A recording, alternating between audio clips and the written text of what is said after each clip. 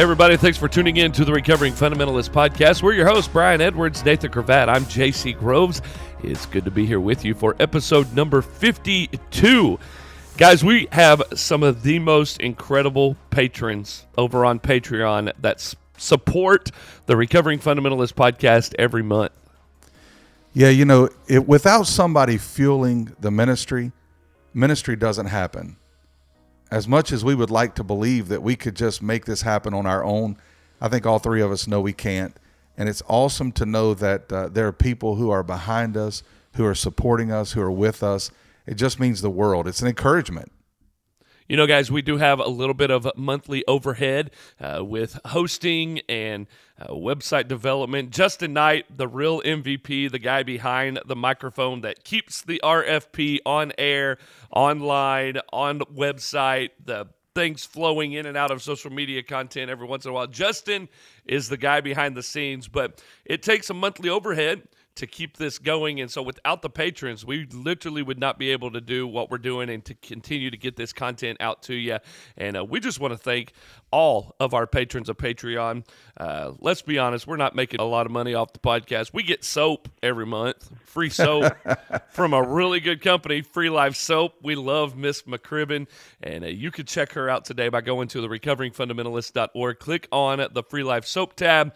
Use your promo code RFP and get 20% off of your order. And guys, if any of you have ever considered becoming a patron, we've got some really cool things coming up that we want to make happen, like meetups and some other events that we cannot do on our own financially. So we invite you guys to jump on board and help us out if you believe in the mission, which is really what this ultimately comes down to. And I think many of our listeners will be really surprised at how $3 or $5 would make a huge difference in what we're trying to do at the Recovering Fundamentalist Podcast. Well, I think people see that this has become an entire community. And there's more to this than the three of us thought when we were just getting started. I don't think we realized that people were searching for a place. I don't think we realized that people needed an extended family. People who would understand, who would know how to help them navigate the journey that they're on. And God has used us to be a part of that journey. And I think people are starting to see that, and it's just amazing. I was on a podcast last night called Rethinking Faith, and I didn't know what the podcast was about. I was kind of worried. I was like, is this an atheist podcast? What are they going to ask me? But we went on, and I was a guest on there anyhow. And, man, this guy is an incredible dude. He comes from the EV-free background. And he said, hey, a lot of my listeners have been listening to y'all's podcast. He said, and it's incredible because y'all have opened my eyes to a whole nother world of Christian that I didn't even realize was out there and existed. He said, but it seems like as an outsider, and correct me if I'm wrong, this has turned into a full-blown ministry for y'all. He was like, now are y'all full-time with the podcast? Because there's so much that go on. I was like, no. Definitely not full-time with the podcast. It's a full-time job. And without you patrons, we wouldn't be able to do what we do. Like today's episode, we're excited for week number 2 to have Barnabas Piper on the podcast with us. You heard a great message last week. This week, we're going to sit down and talk with Barnabas on the podcast. Y'all ready to get the show started? Let's do it. I'm ready. Let's go.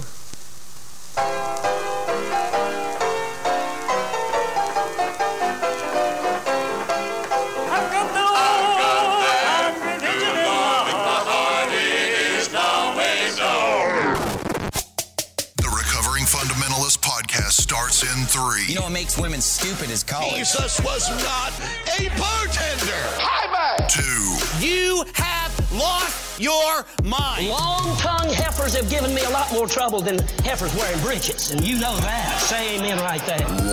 Let me tell you something, bozo. They'll be selling Frosties in hell for this boy.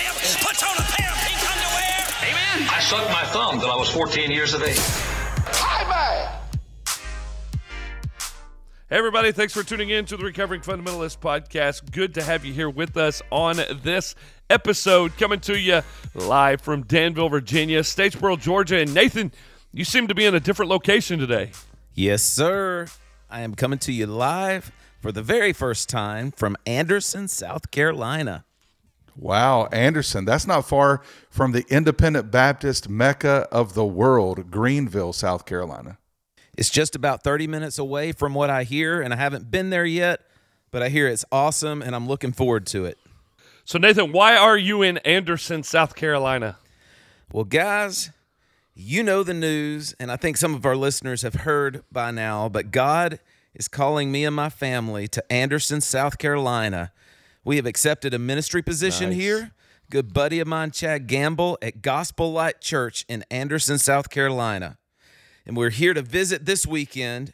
We're going to be headed back to Trenton, Georgia for the next month, the month of March, to wrap up the ministry there and transition. And I just want to say thank you to all of the people in Trenton, all the covenant partners at Hope Church, and all our friends and family and the elders there. They have just loved on us. And this is one of the most painful decisions in the ministry that we've ever had to make. But God is blessing the ministry of Hope Church in Trenton, Georgia. And I love the people. They're truly family. We have many that are immediate family, but many that have become family over the years. And they have been so understanding and have supported us. And there's a consensus among the leadership of the church. And they know that God is calling our family to this next step of ministry. And it's encouraging to have brothers and sisters in Christ that support you even when they're sad. And JC, you just walked through this. It's exciting, it's sad, it's hopeful, and honestly, we're a little anxious. We've got a house to sell, we've got a place to rent and buy. There's all kind of crazy decisions that are looming on the horizon, but we're very excited. Well, I just want to say that the people of Hope Church Danville better not think because you two guys, since starting the podcast, have made moves that they're going to be getting rid of me anytime soon. So if you're listening from Danville, just know you're stuck with me and I'm stuck with you in spite of what these other fellas do. I'm just glad Nathan got his heart right and is coming back to student ministry. Come on, man. Associate pastor / youth pastor. I'm so excited, and I'm going to have the opportunity to lead 2 of my own daughters in youth ministry. Wow. Welcome back to the best calling in the world. Come on, baby. Let's go. We're excited about today's episode. As you know, we have Barnabas Piper back on the podcast with us today. And you know, last week, the sermon was so powerful, so gospel-centered. I've never been more thankful for technical difficulties in all of my life, because had we not had those technical difficulties, then our listeners would not have heard that message. It wasn't a sermon. It was a message. I think you guys know what I would mean by the difference. Yeah. So I'm actually grateful that that technology failed and that sermon, that message was declared over the people of God who listened to the Recovering Fundamentalist podcast. God is sovereign. Yes, he is. Well, Barnabas, welcome back to the Recovering Fundamentalist podcast. Yeah, it's good to be back for take 2, and I'm grateful that y'all reached out to find a message to put out there, and the timing was really of God, because it's one that I had just had a chance to preach the week prior, and so yeah, having a chance to put that out there, I hope it was an encouragement and a blessing to listeners in the when we had hoped to put out the original interview. So I anticipate this being an even better time than we had last time. Amen. Yes, sir. Well, it was good last time, and that'll just have to remain between us. But I'm looking forward to our discussion today. A lot of our listeners have already expressed that they're interested in hearing this, especially after listening to your sermon. In the world that we came from, texts like that were preached, kind of like battering rams. Yeah. They're trying to break the door down or beat us over the head and get us to perform in a certain way. But seeing how you handled that, man, running back to Christ and saying that he's the only one that has ever fulfilled that was powerful. Yeah, well, thank you. And I didn't know what to make of Ecclesiastes the first, I don't know, probably 20 times I read it. You know, I grew up doing read through the Bible in a year plans and Bible reading competitions, you know, trying to basically see who could read the most Bible in the least amount of time and whatever else. And I never knew what to make of it. And it was mostly kind of it was a depressing book. Like, it was right up there with Leviticus on the, like, I groaned when I got to this part in the Bible reading plan. And it wasn't until maybe the last 3 or 4 years that it really started to come alive to me, how it fits in the wisdom literature as really a hopeful book, and then how it ties into the whole of Scripture and points to Jesus, which all of a sudden became mean, it was encouraging instead of burdensome at that point. If you want to think that the book of Ecclesiastes is the most exciting reading you've ever done, just read the genealogies in First Chronicles. When you balance that with Ecclesiastes, it's like, thank God Ecclesiastes is in the Bible. Oh, but here I loved the genealogies when I got to Bible reading plans, because you could do like 9 chapters in 5 minutes. Because you just like buzz through them. You're just like, so-and-so begat so-and-so, and flip a page, and so-and-so begat so-and-so, and flip a page. You're just checking all the boxes in a minute. So it's funny, when I was sitting in Old Testament survey and New Testament survey in college, Dr. David Kemp, he had us write this saying that we said all the time: this is a truthful account of my reading of the Word of God. I realize that I'm not just turning this into a professor, but I'm saying to God, I've read these words in your holy scripture. And then you had to sign it with God as my witness, and you had to sign it. And we got to that part of scripture, and we went through, and none of us read it. I mean, it was just like, because we're doing it. And this one kid, his name was Javi. He's from Greece. He played basketball, and he got back there, and he just signed it. Well, David Kemp's standing over his shoulder as he's sitting there writing it. He had to go back and look at what chapters he read. He comes back in, and he has this dictionary. We didn't know it at the time, but it was a massive book. And he goes, when you lie about reading the Word of God, I don't care if it's the begots and it's all these names. He starts ripping pages out of this dictionary, and they're like going above his head. He takes it and he throws it in the trash can. That trash can, like, whoa, whoa, boom. He goes, listen, he said, that's what it's like when you lie about reading to the Word of God. And then he said, let's pray. And we're all scared to death. We're like, oh my gosh. I was like, there's going to be a test on all of those names, and I didn't read any of them. About 15 minutes into class, he walks over and picks it up out of the trash. He goes, it's a dictionary, not a Bible, by the way, and throws it back in the trash can. And we're all like, I am reading every word, jot and tittle from here on out.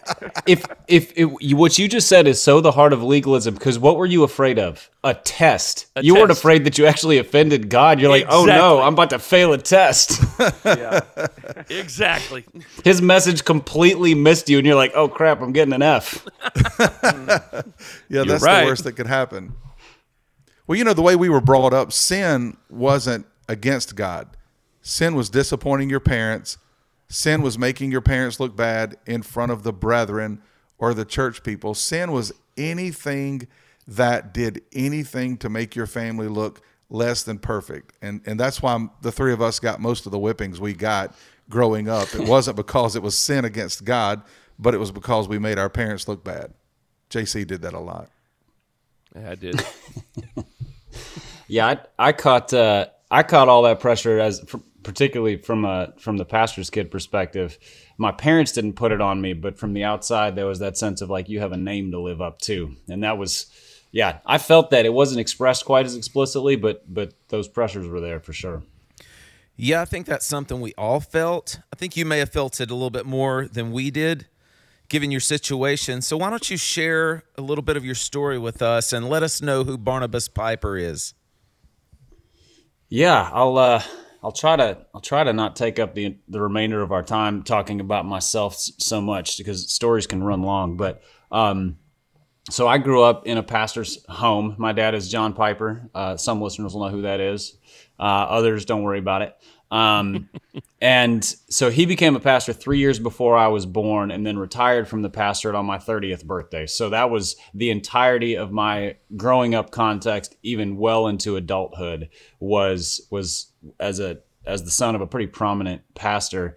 It wasn't a fundamentalist church in the kind of the fully cultural sense.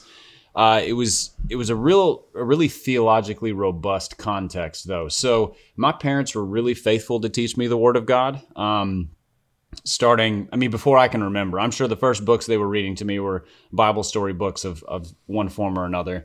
And great Sunday school teachers, great youth leaders, all faithful Bible teachers, which was a huge blessing for me, or rather it became a huge blessing for me later on. At the time, it actually kind of set me up, that not their fault, just kind of where my heart was at. It set me up for a real kind of spiritual difficulty, because I knew a lot more than I believed, I think.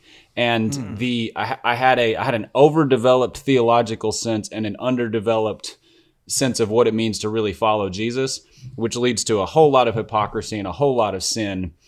And then alongside that, and a lot of that was compounded by being the pastor's kid, because or one of the pastor's kids. I have multiple siblings.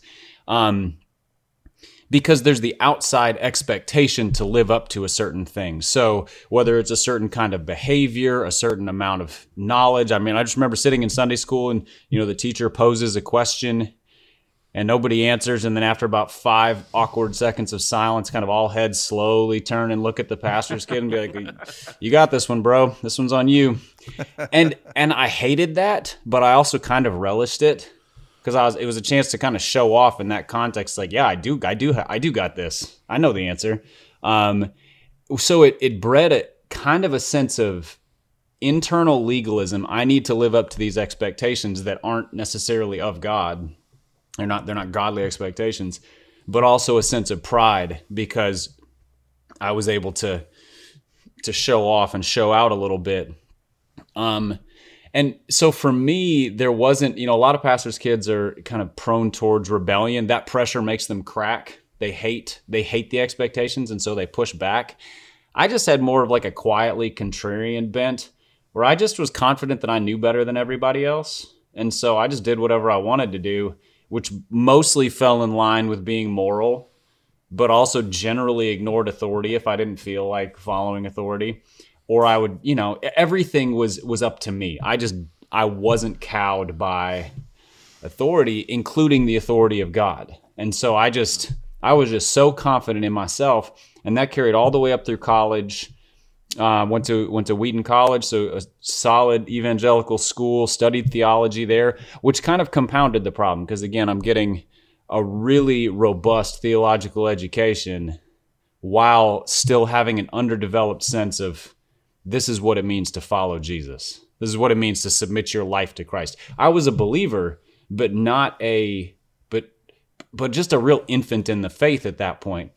And then in my mid-20s, all of that hypocrisy, all of that pride had led me to a place of I'm serving in church, I'm helping lead the youth, I'm teaching with some regularity, I'm working at a Christian publishing company, doing pretty well in my job. But on the other side, I'm trying to present myself as something I'm not. I'm trying to cut corners and get ahead. And I just wasn't patient to follow the Lord's leading. At 26, I wanted to be where a 36-year-old was financially and everything else. And so I started cutting corners at work and ended up getting fired from that job. And then to make matters more difficult, but again, also God's hand at work in this, was that the people who ran that company were members of the same church I was at. They were elders, or one of them was an elder at the church. And so I couldn't separate my work failure from my faith failure anymore because it got brought into the leadership of the church. And they did it very discreetly. There was no shaming. Their effort was to restore me. So they fired me and then sought to restore me. Talk about the grace of God. And so all of that, so if I had been in a different context, I'm 100% sure I would have just lied to people. I lost my job, I was downsized, I was whatever, and then I would have gone and looked for another job and nothing would have changed. But in God's kindness, I was in a context where I couldn't do that. And so what that led me to was a period of just profound questions of how did I get here? Of all the things that I was handed growing up, because so much of the faith that I had at that point was just stuff that had been given to me. I don't think I had ever sat down and come to terms with it as this is the thing that I believe about Jesus Christ.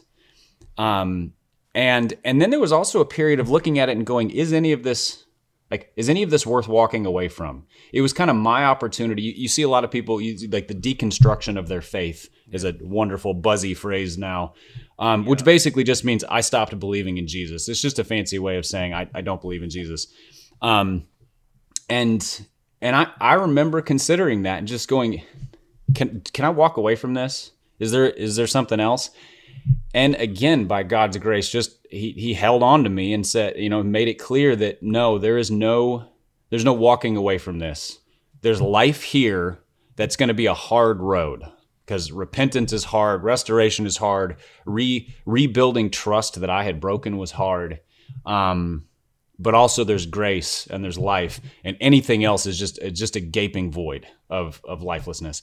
And so that became a turning point for me in my faith. And I'm grateful for it because the years since have not been easy years. There's been difficulties in my personal life, difficulties in work life, just all these different things.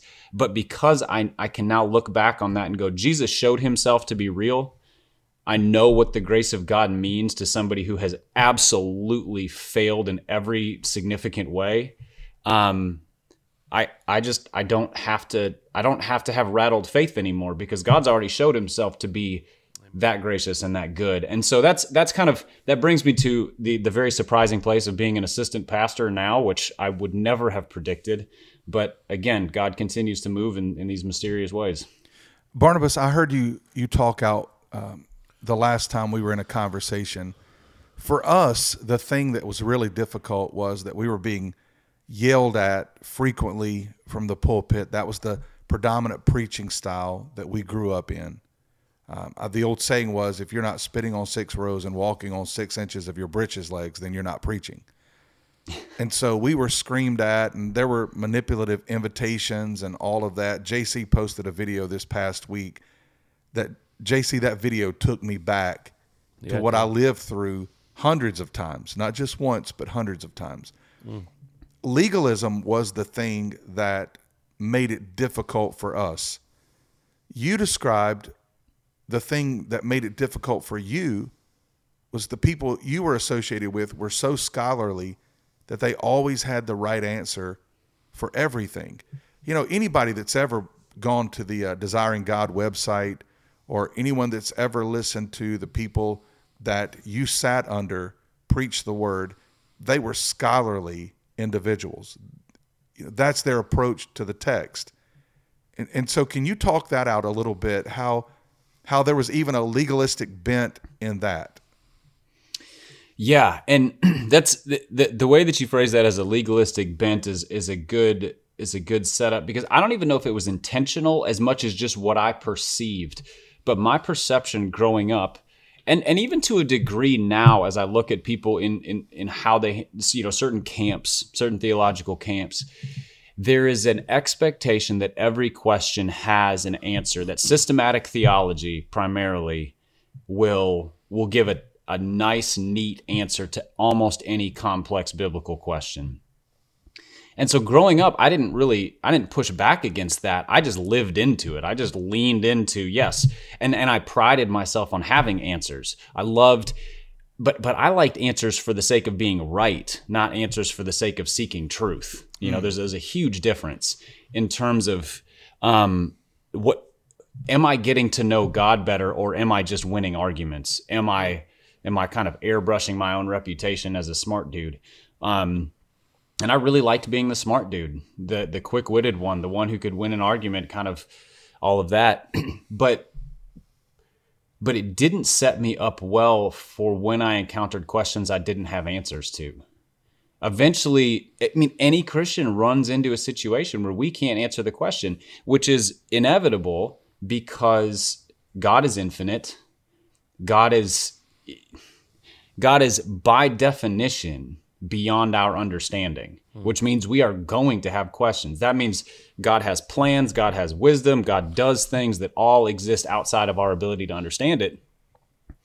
And once I realized that, I didn't have a route forward, because you can't sum up God in a tidy way. When you realize that, I think that's like, therein lies faith. Faith is coming to the end of your understanding of God and looking at who you see God to be by his word, by his promises, and saying, but I believe God in all the areas that I don't know and I don't understand. And so, yeah, that neat and tidy answer aspect of things, I don't blame the people who did that, because what they were trying to do was give me a brick by brick built foundation of faith. What I took out of it was an arrogant arsenal of answering questions. So their intent and what I received were not the same thing. And in the years since, as I've learned that getting to the place of saying, I don't know, but I trust, isn't blind faith. It's not ignorant faith. it's really a recognition of God's greatness beyond my understanding. Barnabas, you have written a book that dives into what we just talked about a little bit here called The Pastor's Kid. You want to tell us a little bit about your book there? Yeah, absolutely. So when probably in 2012 or so coming up on 10 years ago now, I kind of just gotten started as a writer. So blogging some, contributing to some different websites, just as opportunities came up. And I was asked to write a couple different articles regarding a pastor's family. So one was an article about how to pray for a pastor's family. One was what do pastor's kids need from their dads. And the response, so two things happened. One, the response to those articles blew me away. Apparently, I didn't realize that. I kind of assumed that as a pastor's kid feeling these unique troubles and pressures, I was pretty isolated. I hadn't really talked to anybody about it in depth. And then realizing that there are thousands of pastors' kids from all different denominations, all different church sizes and backgrounds who feel the same way from ages like 14 to 54, like there's a huge range. And then the second thing that happened was realizing I have a lot more to say about this than an 800-word article. Like this is just starting to stir things in me. And so I just started putting together my thoughts, my notes, my reflections. And then I wondered if I'm crazy, I wonder if I'm the only one who's like this. So I started corresponding with all these other pastors' kids. Social media has a lot of downsides, but one upside is that you can put word out and say, hey, any other pastors' kids who have thoughts? And 50 people will respond and say, yeah, I do. And then, there was 50 or 60 pastors' kids. So what I ended up writing was a book that was written from the perspective of a pastor's kid on behalf of all pastors' kids. So it's not just, this isn't my memoir or like an expose into my family. That's not a book that, it might be a book some people want to read. It's definitely not one worth writing, though. But rather this is what it looks like as a pastor's kid to face the pressures, to face the expectations, to face the unique difficulties of finding our place in the church, and especially finding our own personal relationship with Christ. And then the other aim of it is then to help pastors, anybody raising a ministry kid. So not just senior pastors, but ministry kids in general. If you're raising those kids, how do you interact with them in a way that frees them from some of these burdens? How do you protect them? How do you converse with them? And then, the third aspect would just be maybe there are members in the church who really love their pastor's family and are looking for unique ways to pray for, to encourage. And this would be for them as well. But it's really for the pastor's kids and for the pastors themselves. Well, I can tell you this, as a pastor and a dad of 6 kids, I'm excited to not just read the book, but to hand that down to my kids as they get older and be like, hey, welcome to your world. Read this book, because it's gonna happen. And I mean, it's already, my son's getting ready to go into 6th grade, and there's already starting that trend of, oh, you're the pastor's son. And so, as it terrifies me raising 6 kids as a pastor. But I think, with resources like that out there to help them, and folks that, we got the PK podcast that just came on the RFP network, with guys like John Groves and like you that are out there that are giving good examples of opportunities for pastors' kids to look at and say, hey, there is a reason for my existence and going through this that gives them hope to be a pastor's kid. Yeah, and it's been really encouraging. So the book first came out in 2014 and then was re-released in 2020 with a different publisher. But just the consistent feedback I've gotten from there's 2 groups of people who just always encourage me. One is the pastors' kids themselves, and I've gotten emails from people who are 16 and 17, and then people who are middle-aged. They're in their 50s, their 60s.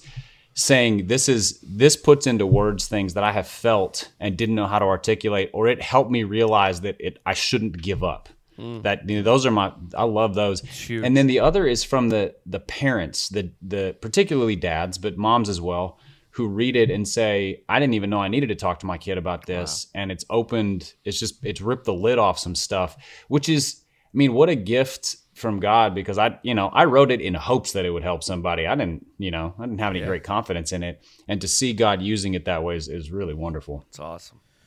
One of the reasons we started this podcast was to reach out to people who had walked away from their faith, or people who felt like they didn't know what they believed anymore. And one of the things that spoke to me most in your book, The Pastor's Kid, was the analogy that you used about the housing development, the prefab houses, and likening that to parents that pass their faith down to their kids and how that's not sufficient. Can you walk us through that analogy? Yeah, so the analogy itself is so at the time I wrote it initially, I lived in the Chicago suburbs. I've since moved to the Nashville suburbs. And as is the case with almost every suburb, you know, you turn onto a street that's named something like Woodridge Way or Creekside something or other, you know, pick your favorite like nature term. And then you drive into a neighborhood with winding streets and small saplings planted in front of every house that looks exactly the same. Or maybe there's 3 different floor plans. But what you find is that in a huge number of these neighborhoods, they're pre-designed.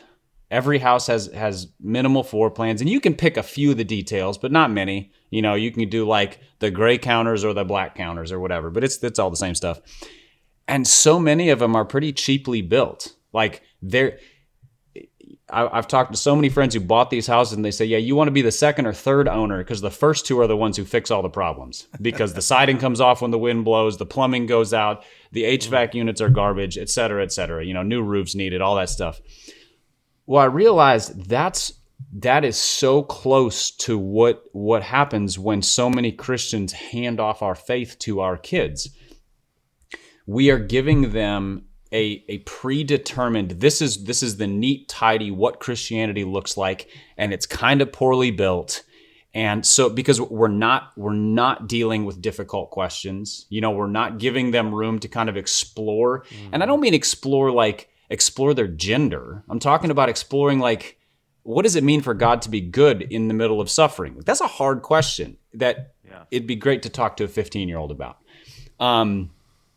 So giving them a chance to figure out what does it look like for them to follow Jesus.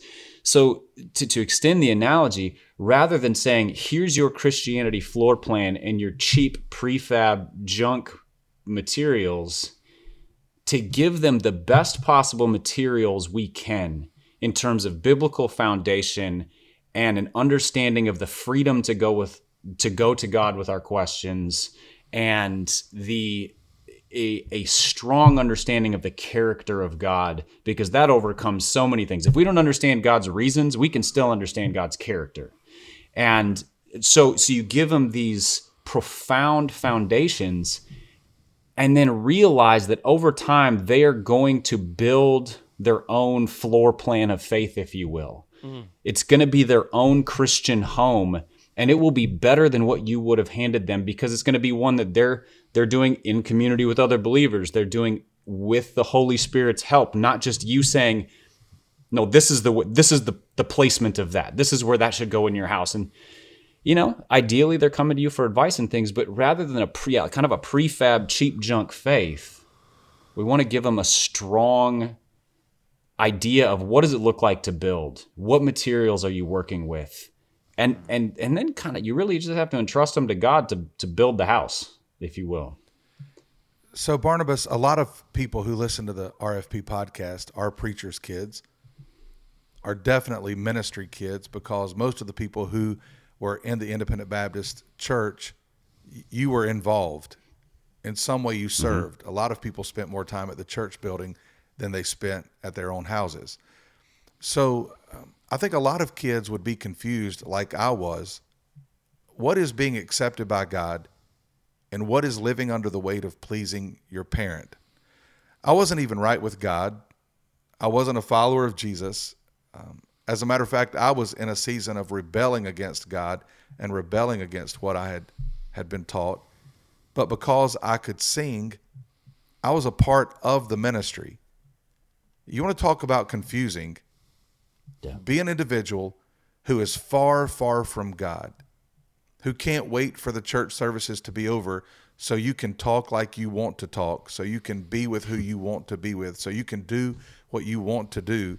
But yet you're the one who's up on the platform using your gift, and while you are, people are crying, and while you are, people are raising their hands, and while you are, people are talking about the Holy Spirit moving.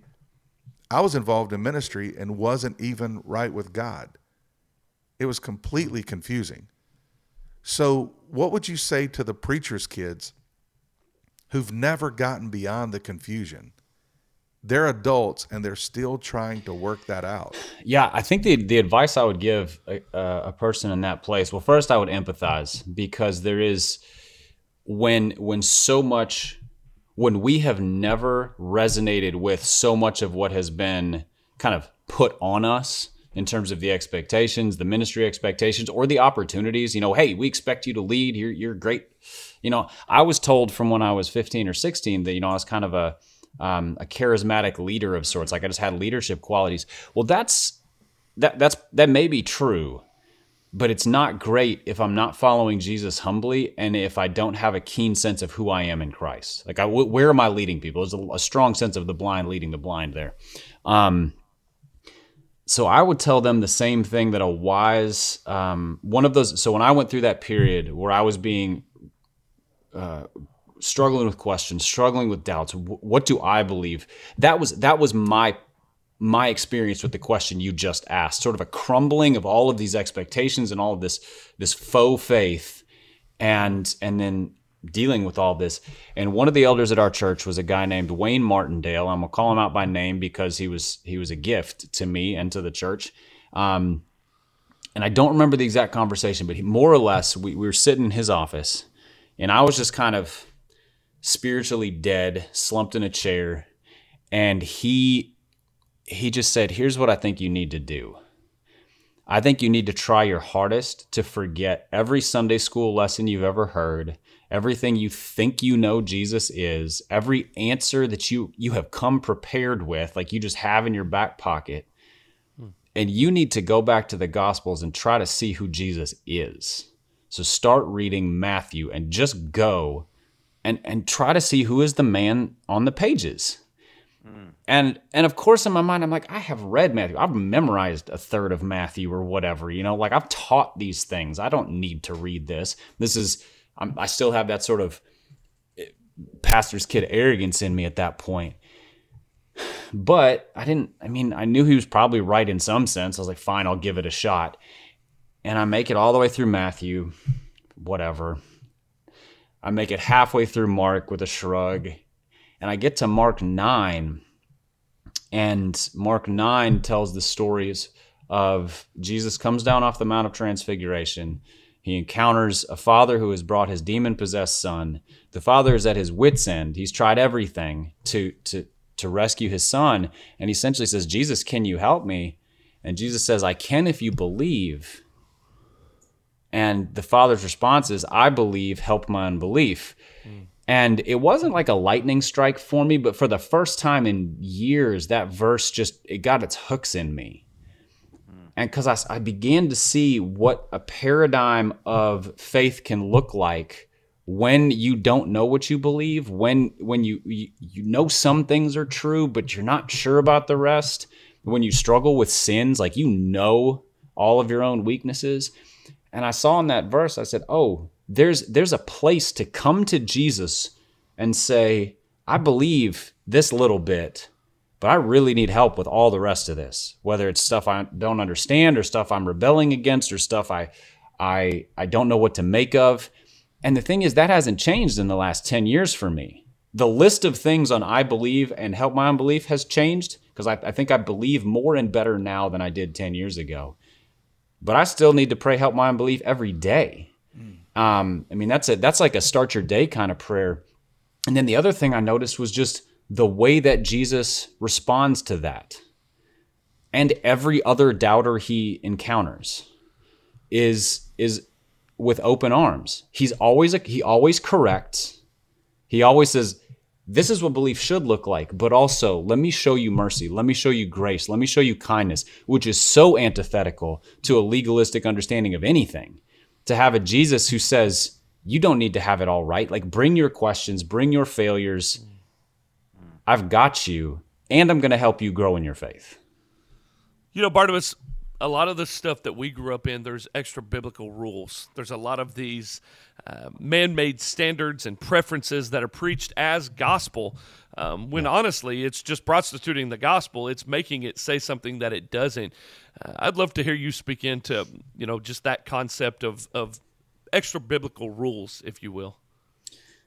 Yeah, that I want to be careful how I respond, because I have a strong visceral, hateful reaction to those things, and I want to make sure that I fall into the category of be angry and do not sin. The long and the short of it is that there are two ways to mislead people when it comes to the gospel. You can remove pieces from the gospel. We don't need Jesus' death on the cross. We don't need the atonement. We don't need forgiveness of sins. You just move away from Christianity pretty boldly when you do that. Right. That's sort of the classic drift of theological liberalism, is to remove the hard pieces of the gospel that require the death, the appeasement of the wrath of God, etc. The other way you can bastardize the gospel is to add to it.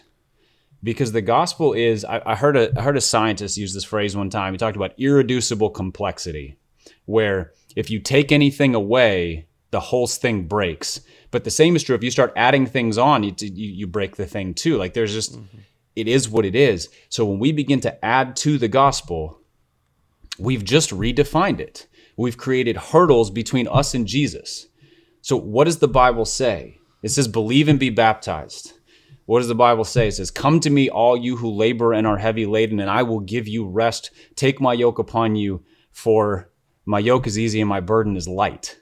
That is the opposite of legalism, antithetical from the mouth of Jesus Christ, saying there is one way to be saved, and it is bring all of your crap to me, and I will take care of the rest, and then you follow me. And every single thing that we put in the way that says, do this first, do this better before you come to Jesus, is a lie from the pit of hell. These are the things that Jesus says, so it would be better to tie a millstone around your neck and throw yourself into the sea. And this is coming from the pulpit. This is coming from parents. We are teaching our kids. We are teaching our congregations that you need to work harder and do more before Jesus will accept you. And Jesus himself condemns that. He says, no, let the little children come to me. What is a little child? It is an absolute moral, chaotic monster who loves freely and asks questions with abandon. Amen. And that's what Jesus says. He's like, bring your moral monstrosity and your complete confusion, but also your warmth and your need, and come here, and I will take care of you. And we've said, no, grow up, become mature, couch your questions, fix your stuff, and then come. That doesn't mean we don't have morals. It means that morals are the response to following Jesus, not the way to get to Jesus. Because Jesus said, the Bible talks about growing in holiness. That's what sanctification is. Sanctification is coming to Jesus with our mess, being transformed by the Holy Spirit into Christ-likeness over the course of the rest of our lives. Because we get to keep coming back to Jesus. He doesn't only accept us the one time, it's every other time thereafter. And so we move from unsaved mess to saved mess, and then the trajectory is less and less messy over the course of our lives as we grow in Christ-likeness, but that all happens through him. And so there's I would imagine your listeners are much less inclined to remove things from the gospel than to struggle with the additions that have been laid on it. Cut through that nonsense. It's not real. It's not real because Jesus said it wasn't real. I definitely agree with you on that. A lot of our listeners haven't dealt so much with churches that tried to add legalistic requirements onto salvation. But once you're saved, back up the dump truck. There's this huge list of things that they say this is what a Christian has to look like. And in your book, The Pastor's Kid, you had a quote that really resonated with me. You said, these are like holiness hoops through which the pastor's kid jumps. Really, anybody has to jump to get to God, whether it's for salvation or to maintain their salvation. Yeah, I mean, what I just said about coming to Jesus to be saved is the same exact thing applies to coming to Jesus in repentance. So every Christian is going to have to repent probably somewhere between, 7 and 1,000 times a day. because we're walking failures in so many ways because of sin nature. But also in Christ, you are a new creation. So there's a new reality and a new trajectory. So to put moral burdens on Christianity is to completely misapply morality. And when Jesus goes through all you have heard this, but I say to you this. You have heard that it was said, love your neighbor and hate your enemy, but I say to you, love your enemy. He is removing the hoops. Essentially, he's saying the heart of the Christian is to be like Christ. Transformation into Christ-likeness lifts us into morality, a desire to be truthful, right, upstanding, righteous people. Not, I have to be righteous before I can approach Jesus. And so if whether we're trying to get to Jesus the first time or get back to Jesus after failing, the hoops are falsehoods regardless. The only thing that we need is humility and an acknowledgement of our need. Yeah. That's how we get to Jesus, whether we are saved or are not yet saved. You humbly approach Jesus and say, help. And he says, got you.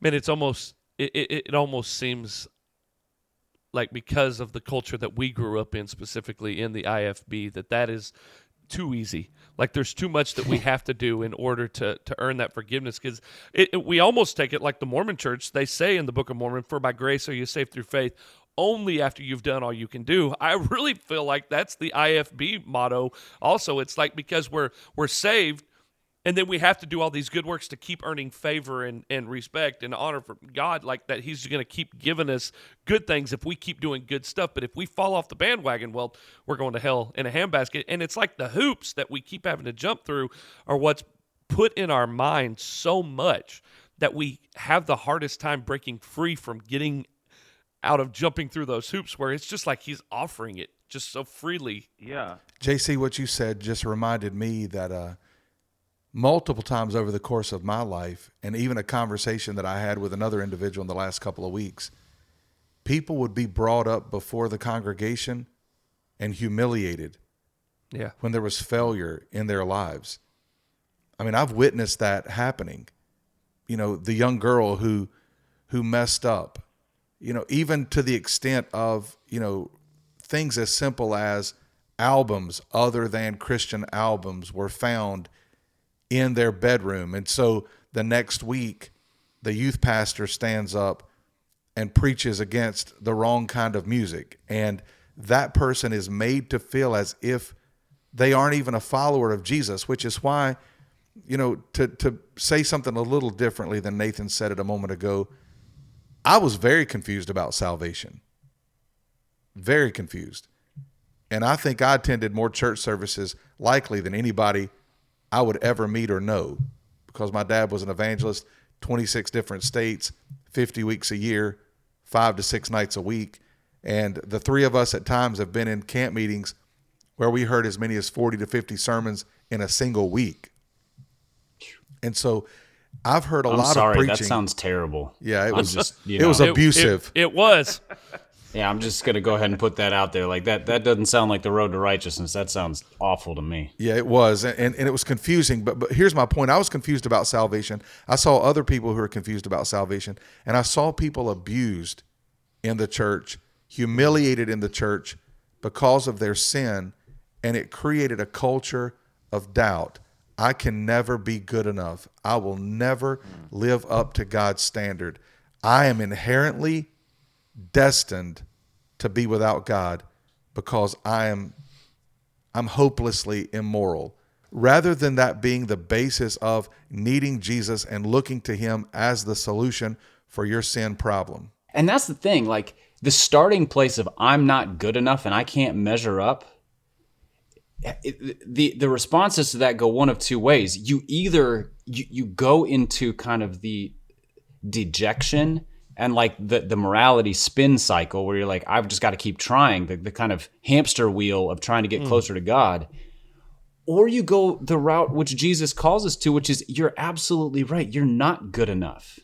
I mean, Ephesians 2 says you were dead in your trespasses and sins. There's not a single dead person who has ever solved that problem. But God, And he goes on to talk about how God gave life, and it's by grace you have been saved through faith, and this is not of yourselves. Like, it's right there. Just quit trying so hard to get to God, and just turn to Jesus, and he'll walk you in. You'll be cleansed by his blood. I mean, and that's the thing, is like, there's just the moral starting place is right. The understanding of depravity is right. Yeah. The response to depravity has to be cast yourself on the mercy of Jesus. That is it. That's all you've got. I think the freedom that comes when you realize how much he loves us and cares about us and knows Yes. us as his kid.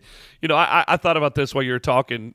I'm sitting here thinking about my kids and, you know, pastor's kids, but my daughter Tink, when she was like 1, maybe 1.5, she's sitting on my lap and she looks up at me in this goofy grin and vomits all over me. I mean, in my beard, in my ear, on my chest. And you got to understand something about me, Barnabas. I'm a sympathy puker. I literally threw up on her. Like, she puked on me and I threw up on her. And I yelled down to my wife and I'm like, babe, you've got to get up here. We're puking on each other and we are laughing while throwing up on each other. It was the craziest, most awkward, incredible, weird moment in my life. But I got to thinking about that in that moment. Like, my daughter is vomiting on me, but I love this kid so much. Like, in this moment, I just want to like hug her, but she's covered with vomit. That'd make me gag again. And I got to think, God loves even the vomit stuff in us. Like, he loves the puke side, the bad stuff that nobody sees, the stuff that we try to hide, that we feel like we can't let anybody know because it's not going to earn God's favor, because it's not meeting his standard. That was the stuff that we repressed and put down in, that we thought we'll never be able to achieve this level of a relationship with God because it's in us and nobody knows about it. And this is what's going to separate us forever from him. Man, he loves that about us. And he says, you're my kid. I love not just the good stuff that everybody sees. I love the bad stuff, the vomit side of you.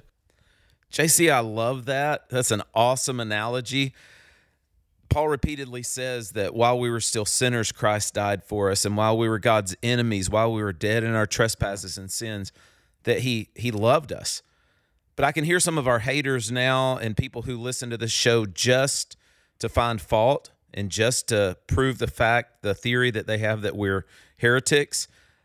I can hear some of them now, just the gears are turning and they're saying, oh, JC's saying that God loves sin. He loves the sin inside of us. And that's not at all what you're saying. You're saying that just like your daughter had some gross stuff inside of her, that didn't stop you from loving her, because you understand that that's not her identity. There are a lot of things about us that aren't pretty and that aren't beautiful. And I have 4 children, and there are many things that they've done that have caused rifts in our relationships, as I have with my own parents. But man, I love my children, and the worse they are, the more that brings up the heart of love in me to see them helped and redeemed and transformed. And I don't love them a fraction as much as God loves me. When I think what stands out to me about that is both, I mean, the beauty of what you said, but then also the kind of the ugly underbelly of it, which are the parents for whom that's not true. Yeah. You know, there are so many kids who feel like they have had to earn their parents' affection by having to live up to a standard, which of course then they project onto God. If my dad won't love me unless I X, and of course X is a moving target. You never arrive at it. It's that's what legalism does. It constantly moves the bullseye, and so. If that's how our parents were, and thankfully my parents weren't like that, so I have learned this more secondhand than by experience, then it's really even harder to look at God and go, there's a different version of father. In fact, there's a prototype of father, what fathers are supposed to be, that says, I love you as my child. Yeah. I love you so much that I gave up my firstborn to make you my child, and no one is going to snatch you out of my hand. I mean, there's trying to plant yourself in those verses. My dad has loved me unconditionally since before I knew what love was, and I still struggle to understand those verses. Yeah. There are a lot of people for whom that's not true, and I can only imagine that struggle. And that's where it's a constant coming back and going, who does God portray himself as? Who is this father? Because that's what's true and what's real. And if your parents have failed on that front, they need the Father's love. I had a professor in seminary, Dr. Fred Affman, and he said, remember who you are and whose you are. And I think we could all raise our hand at a moment in time where our dads or those kids that are in ministry have said, hey, don't forget whose kid you are. Don't make a mess out of my name. You know what I mean? And so you lived with that fear going back to what you talked about. But I love that quote, don't forget whose you are and who you are, because in him, you're his child. Barnabas, in your book, Help My Unbelief, you talked about the old saying that we grew up hearing probably more than any other saying out there. And that is the saying, the Bible says it, I believe it, and that settles it. Man. Which I think, to some extent, that can be good, but I think that made it really confusing for us to hear a saying like that when we were given all these preferences and extra biblical commandments that we couldn't back up with Scripture. But they seem to be on the same level or even more important. Could you speak into that a little bit? Yeah, I think that phrase is probably started with the right intent, which is we want to live in submission to God's word. It's the final authority. I mean, if you're familiar with the Reformed tradition, you've got sola scriptura as one of the kind of the tenets of this. Like this is the authoritative word. Okay, good. I think we're all in agreement on that front. But the reality is that the Bible, you believing it doesn't necessarily settle anything for somebody else. That's a matter of the Holy Spirit's persuasion in somebody's life. But B, the Bible, by definition, cannot settle everything. And it doesn't intend to. The Bible raises as many questions as it answers because the nature of God, we talked about this earlier, that if God is infinite in his nature, he's infinite in his goodness, he's infinite in his wisdom, his knowledge is too wonderful for us. He can't put all that in 1,200 pages or whatever our Bibles are. I guess it depends on what format you use. He can't put that in 66 short books. What he can put in 66 short books, and what he did with perfection on purpose, was exactly what we needed to know who he is, what his intention is, what salvation is, the narrative arc of redemption, but he didn't answer every question in there. Yeah. And there are places where he's like, and you don't get to know this. You don't get to know the day or time I'm coming back. You just need to know that I'm coming back. I mean, when he says that such knowledge, the psalmist says such knowledge is too wonderful for me, what he's saying is God is doing a million things every minute that I'm not aware of, and I could not possibly ever be aware of. So if we say the Bible says it, I believe it, that settles it, we have oversimplified the human interaction with God, and the fact that if somebody is in a profoundly difficult situation, whether it's an existential doubt, suffering, a moral crisis, it's not as simple as slap a Bible verse on it. The Bible absolutely speaks to that situation and has the truth that person needs to know, but to dumb it down to Bible says that I believe it, that settles it, does not settle it. It doesn't settle them at all.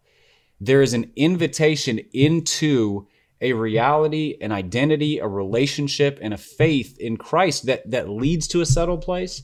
The Bible talks about bring your prayers and petitions to God, and the peace of God which transcends understanding will come. That's an ongoing process. That's closer to settled it, not there's this one proof text that I slapped on this thing. And so we have to be confident in the complexities of the Bible and comfortable with some things that we go, yeah, the Bible doesn't really answer that question. It tells me everything I need to know for salvation, for life as a believer, for all of the meaningful aspects of life, but it doesn't answer every question. Hey, just for the record, I wrestle more with the fact that the book of Jonah ends with God talking to Jonah about beef than I do with when Christ is going to return. Because it's like, Jonah, if you don't love the people, if I kill the people, what about the cows? Don't hate the cows, Jonah. And then it's like over. What happens next? Christ will return when he returns, but what about that? There's some very uncomfortable texts in the Bible, which don't usually get taught in Sunday school. All the flannel graph, all the flannel boards in Sunday school classes everywhere didn't touch on like half of Genesis or any of Judges, And I don't remember a flannel graph of somebody getting their head nailed to the ground with a tent peg. That would have been a cool Sunday school lesson. But like all of that stuff's in the Bible. So again, if you go to the Bible says that I believe that settles it, what about where the Bible very much unsettles things? Where it rattles us in terms of just the really difficult texts about God devoting something to destruction, or these things that you're like, ooh, that's very uncomfortable. What is settled? What just got settled in those texts? There has to be a more comprehensive understanding of the greatness of God and how he portrays himself through Scripture in terms of an invitation to belief and faith, but not a tidy summing up of every possible objection. Yeah, and that's one of the troubling things about legalism is it wants to boil everything down to a list. And when it comes to Jesus, when it comes to faith, you can't boil everything down to a list. So thanks for sharing that. Well, Barnabas, as we come to the conclusion of this interview, we're just interested, what is God teaching you right now? What are you most excited about? Yeah, I think even as we have this conversation, it has been an amazing thing and a real challenge to move from kind of writing from the outside of ministry towards ministers, saying, hey, here are better ways to raise your kids. Here are things that your kids are dealing with. Here are things that I dealt with, to moving into vocational pastoral ministry and realizing, oh, I'm the recipient for this now. I'm the one who has to raise my kids in light of everything we've just talked about. So my children are now pastors' kids. They're ministry kids. So essentially it's been a hard and humbling thing to get to the place of dependence on God, that they're in his hands.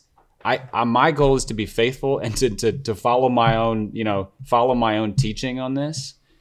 Thankfully I've gone back and looked, and I don't think I wrote anything that I disagree with. I have to live up to it now. But then also realizing, that only happens by the grace of God. My children are only saved by the grace of God. I'm not on the hook for their salvation. I am responsible for walking them into the presence of Christ and figuring out how to do that and keep it in a context where they don't come to hate the church.